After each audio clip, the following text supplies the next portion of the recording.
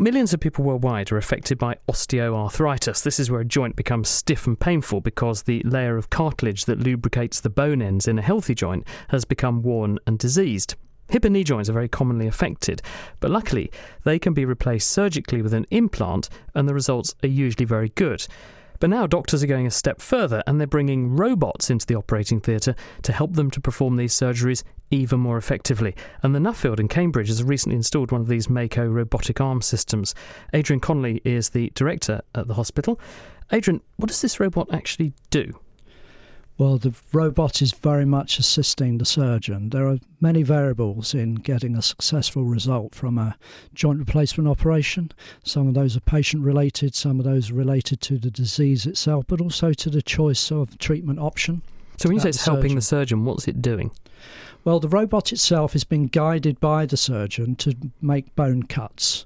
It's very much a personalised operation that the surgeon is able to perform for that patient. Prior to the operation, the patient will have a scan of their joint, whether it be their knee or their hip joint, and the surgeon is able to plan in precise detail to make sure that the prosthesis, that is the artificial joint, is fit absolutely perfectly for that patient to improve the accuracy of the joint in situ in the patient's leg or hip. So basically the robot is able to add an additional layer of precision on top of the surgeon's expertise in order to get the position of the implant perfect for that particular patient, because previously you're reliant on your own skills as a surgeon to get what you think is the best position, whereas this is actually taking the scan and matching it up and saying it's going to go in precisely that place. Absolutely. Rather than relying on hand and eye, the robot is doing exactly what the surgeon is ordering, and therefore that, as you rightly say, the precision is absolute. The early evidence is showing that there is an association between accuracy of joint placement and survivorship, as it's called, of how long that artificial joint will last with that patient. And obviously it's a big operation, although it's a very common operation. There are 200,000 in the UK every year. It's still a very big operation for a patient to undergo. You mentioned survivorship, but hopefully patients are looking forward to more than just surviving an operation in the Nuffield. So when I say survivorship, I mean of the implant in the leg. I don't mean literally life Important or death. Important to clarify that. But the point I was going to follow on with there is, what are the clinical outcomes, and do they bear out the investment in this technology? Do you see better clinical outcomes when a patient is operated on by a skilled surgeon using a robot compared with just a skilled surgeon using their own hands to do the same procedure? There are a number of reported benefits that patients are reporting. For example, there's reduced pain, reduced blood loss in many cases, and also patients are reporting higher levels of satisfaction with their joint. Therefore, they're getting better mobility and improved function. Do they get out of hospital sooner as well? Because that's a critical factor, isn't it? When anyone has an operation, you want them up, about and home as soon as possible to minimise the risks of being in hospital, because the lower risks of infection and so on. The evidence is patients are getting out quicker because they're able to mobilise that bit more quicker. Their confidence, they're in less pain, and therefore with the good physiotherapy, they're out and up and about much quicker than is otherwise the case. What does the robot actually look like, and how does it fit into the normal infrastructure of an operating theatre? Well, it rather looks like a big fridge freezer, really, with arms. And I think I've seen that in Wallace and Gromit when they go. Well, it's a bit more sophisticated than what you might see in Wallace and Gromit.